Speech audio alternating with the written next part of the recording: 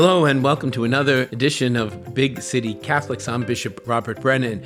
A couple of weeks ago, I had the chance to sit with two fine young people, Ashley McKinless and Zach Davis, who published the weekly podcast Jesuitical, part of the America Media distribution. And so we had the chance to talk about life here in Brooklyn. This week, I would like to share that conversation with you on our own podcast.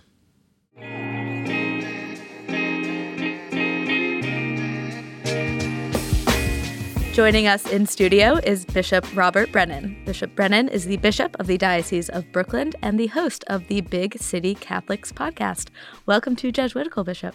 I'm glad to be here. I've been hearing a lot about you, and I'm looking forward to this conversation. I feel like you've been following me a little bit because I grew up in Columbus, Ohio. You were most recently bishop there, and then you came to Brooklyn, and I was in my group chat with my family texting and be like, we're stealing your bishop. Sorry about that. And they were very upset about that. Do you miss Ohio often? I miss Ohio. I have to be honest. I love Brooklyn and Queens. Because you grew up, you're a New Yorker. I'm a New Yorker. But I grew Ohio up in Suffolk stole your County. heart? But Ohio stole my heart. You're right. They really did. I loved it. I used to tell people when I was in Ohio, they said, what do you miss about Long Island? And I would say, well, I miss my family and I miss the ocean. And now they say, what do you miss about Ohio? And I say, I miss the open roads. Yeah. Columbus had a diversity of lifestyle. And Zach, you would know this. So you had the city. I mean, it's certainly not as dense as New York City or Brooklyn and Queens, but you had the city feel, but you had the suburban feel, sort of like where you were. And then you had the rural feel. And that was great. I enjoyed all those different components of life. I'm curious about the church in that part of the country. You mentioned, the diversity of rural and urban. But are there concerns in the parishes and in the diocese that you notice there that are distinct of kind of the questions and challenges we face as Northeast Catholics? First of all, one big difference between Long Island, where I was from, and Brooklyn and Ohio is the population, the Catholic population. So whereas here we're just about half, in Ohio we're about 10%. Yeah. 10% Catholic. That said, it's a very strong minority. People want to know what Catholics are thinking and what the Catholic Church is doing. I used to make a joke out of it. I arrived during Lent and I said, the fish fry culture was huge. I was so sad when I moved to New York, and I feel like it's not a thing here. It's just not a thing. The Knights of Columbus fish fry on Fridays during Lent. It was like, it's a treasured childhood tradition of mine. And I got here and I'm like, where do I find the fish? You live next to an ocean. What's going on? So that was a culture. And it crossed not just among the Catholics. So the Catholics left an imprint with that. Even I used to joke, the fast food places like McDonald's, on their marquee, they would have limited time specials, Friday fish sandwiches. Mm-hmm. Yep. It was such a big part of life there. And I think that's one way. It's simple, it's subtle, but it just shows one way that the Catholic Church, the people of God, had an influence, had a contribution to life in Ohio. Well, Zach could talk about Ohio all day, but yeah. I want to bring us back to Brooklyn. Okay, we're Ashley. We should remind our listeners that this is Ashley and I are. This is our diocese, right? Yep. This is where we live. This is where we worship. So one thing, when you look at the Diocese of Brooklyn, it has to be close to like one of the most ethnically diverse dioceses in the country. Like, exactly. I think there are over 30 languages said regularly at masses throughout every Sunday. Yeah, which is just wild to think about. How do you, in your first, you've only been here for a little over a year, but how do you get to know a parish that big and diverse? It's both a challenge, but an adventure and excitement. This is a different kind of diversity. This is more of the diversity of what we mean when we hear the word or say the word diversity. And what's interesting here is it's not just that we have parishes that express different nationalities, but even within the parishes. So parishes themselves are very diverse. So in Queens, some of the pastors will say, our zip codes are among the most diverse in the country, have more ethnic populations. It's not like we have an Italian-speaking parish, a Spanish-speaking parish, and a Chinese-speaking parish. In the same parish, you have all three languages for Mass every week. How do you staff or resource parishes like that? That's a good question. That's a scary thought. Yeah. Certainly, what you need from pastors are people who can pull together the gifts of many different people, and so that you can get that sense of parish unity. That's one piece of it. Fortunately, we do have some multilingual priests and staff people. We have some Chinese priests who speak Spanish and English. We have some Haitian priests who speak Spanish and in English. We have English priests who speak multiple languages. That's a great help. I think a lot of people might be used to seeing parishes where they have, a couple of English masses, a couple of Spanish masses, but those parishioners might not actually interact all that much. I'm wondering if you've witnessed any parishes in the diocese where they are catering to a diverse community, but there's true community and integration among the different groups. I've seen a few places where that seems to be happening.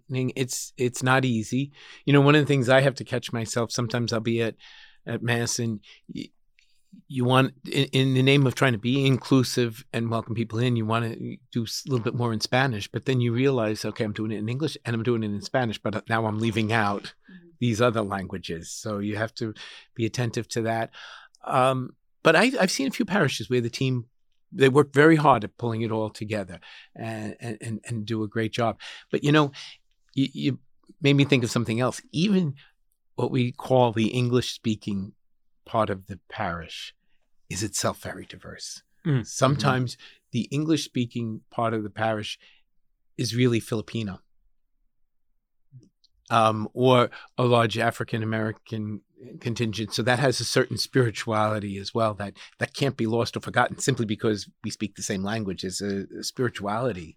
And what's like best practices that you like try to encourage within parishes to like, on the one hand, have sort of like culturally relevant ministries for different groups, but also ways like of bringing them together? What does like a parish identity look like then? Well, to be honest, I'm still learning. I'm learning from the parishes at what they're doing. This is an age-old reality because this goes back to 30 years after the death and resurrection of Jesus. I often say Corinth is a city very much like New York, especially Brooklyn and Queens, where you had people from all over the world were passing through Corinth. Well, there you got Brooklyn, Queens, and you're trying to figure out how we bring all those cultural realities together. A lot of parishes celebrate the important feast of the different communities. And when it works well, the rest of the parish comes to those feasts. There are certain things, especially like around Holy Week, where they will try to do things all together. So it's that balancing act of maintaining the unique spirituality of one particular community, but also reminding us that at the same time that there's that unity in the diversity. So one kind of leftover effect of this history of Brooklyn, where you had all these different groups coming, the Irish, the German, the Italian, having their parish. We have a lot of churches. Where I live, I can probably walk to 10, 11 churches that are, large buildings. And the reality is there are less Catholics going to Mass on Sundays now.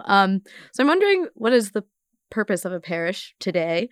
What are some of the hard decisions that the diocese might have to make around these communities and these buildings? What are you thinking about all that?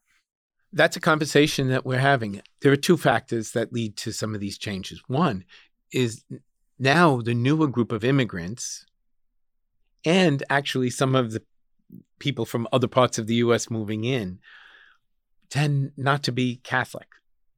And so you had some of your real Catholic strongholds that are seeing a diversity in the population, but they're not Catholic. So you have a lot of churches and not a lot of people. But then you also have the reality of people who aren't practicing their faith.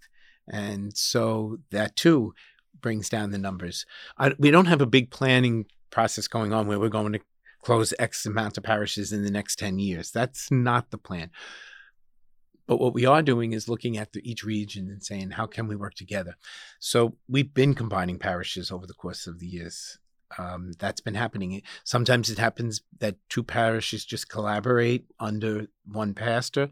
Sometimes it reaches a point where we end up actually closing a parish and even to the point of selling the site, the worship site. I tend to be a bit more ruthless in my view of these things because I'm like, building's empty. Those are resources we could use in a much more, responsible way, right? Mm-hmm. Than paying for the air conditioning or the electricity or the property, whatever.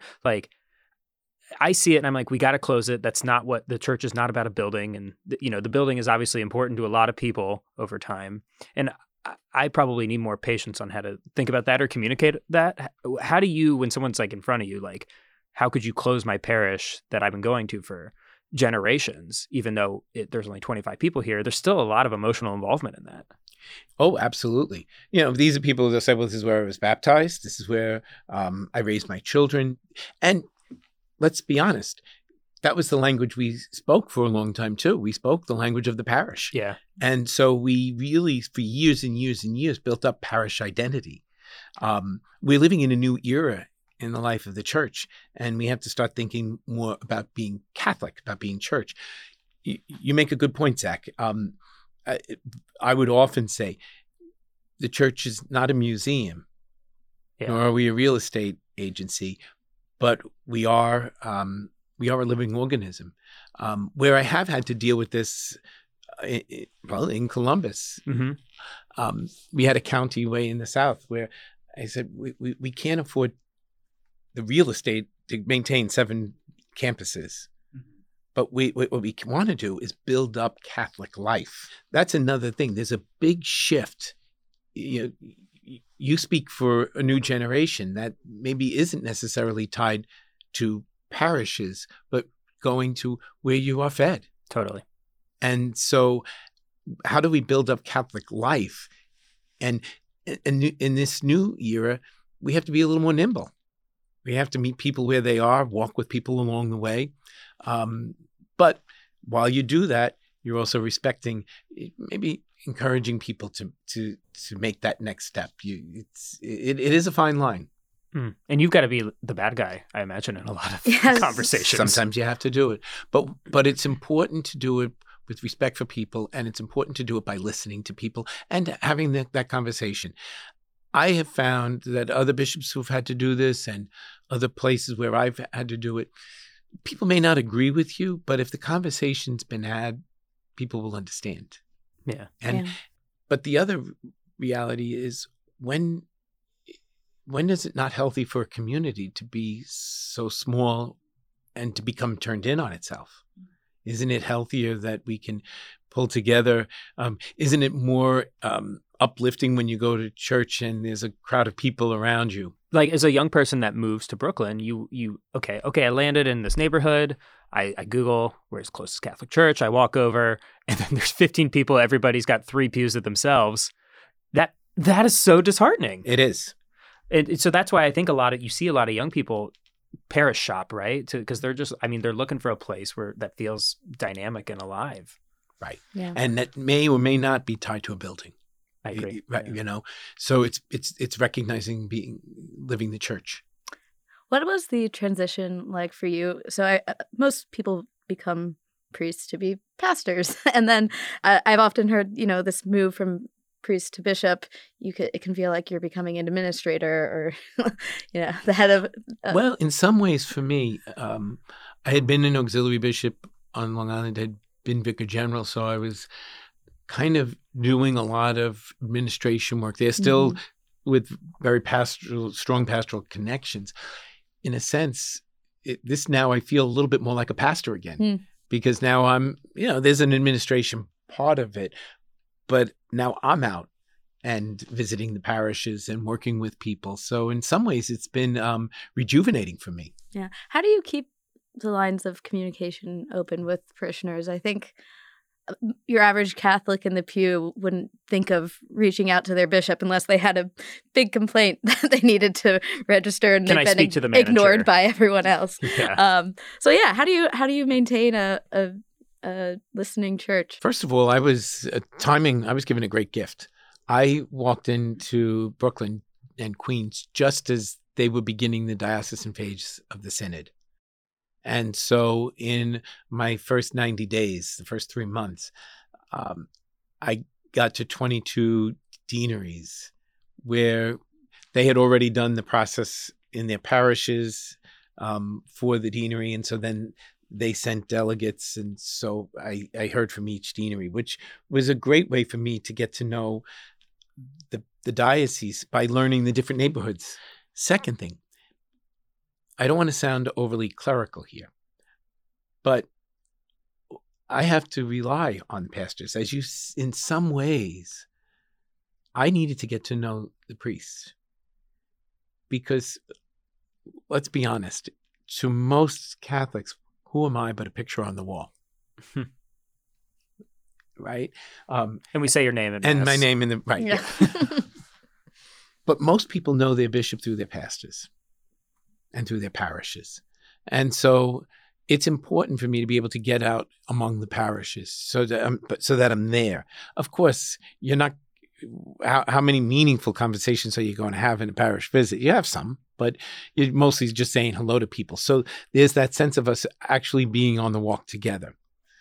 But I count on parishes being a listening church, So far, that's helped me a lot. You've also, I've noticed, shifted to some informal ways of communication, right? Or I don't know if they're informal, but you've got a podcast. You're doing a lot of video stuff. Whereas traditionally, maybe the bishop of a diocese would ever do those things, right? How has that been? Do you feel like you're able to connect with people where they are a little more? I hope so. When I was in Columbus, it wasn't a podcast, but there was a radio station, a Catholic radio station. It was independent of the diocese. And essentially, I'd appear on talk shows once in a while. But during COVID, we had maybe just 15 minutes every day. And it was just a way for me to communicate to people. That's all it was. I wasn't looking really to do a hit show or a big broadcast or really even to reach beyond the diocese. It was really a communication tools. And now I came here to Brooklyn and I'm not good on the sound bites, so we have a TV station and we have the news program and that's all very, very good. But, on a half-hour news program, you might just do a sound bite. You might take 3 or 4 minutes in a lengthy conversation. Just wait to see the edit job on this conversation. Oh, believe me, we do some edit jobs. I think you get more than 3 minutes out of it. Yeah, I think so. And so I have that in the podcast. So now it gives us a chance really to do a little more of an analytical, but it's first and foremost a communication with the people of the diocese. And that's the point of our podcast. Yours has a little bit of a broader reach. Yeah, well, no, I think it's significant that you were willing to come on our podcast. I think it was nice that you asked. Yeah, because we are trying to reach young Catholics throughout the country, and people like hearing from bishops. Like they're often talked about in the collective, and whether for better or worse, and people have their opinions about the bishops. But it's been really nice as something that we've been able to do at a podcast is just actually get to know them. It's a great opportunity for me, and I appreciate being asked. Well, Bishop Brennan, thank you so much for coming on the podcast. If you want to hear more from Bishop Brennan, whether you're in Brooklyn, Queens or not, you can always check him out on the Big City Catholics podcast, which is you can find wherever you're listening to this one. Thank you so much, Bishop. I had a great time chatting with you. Thank you very much. Thank you.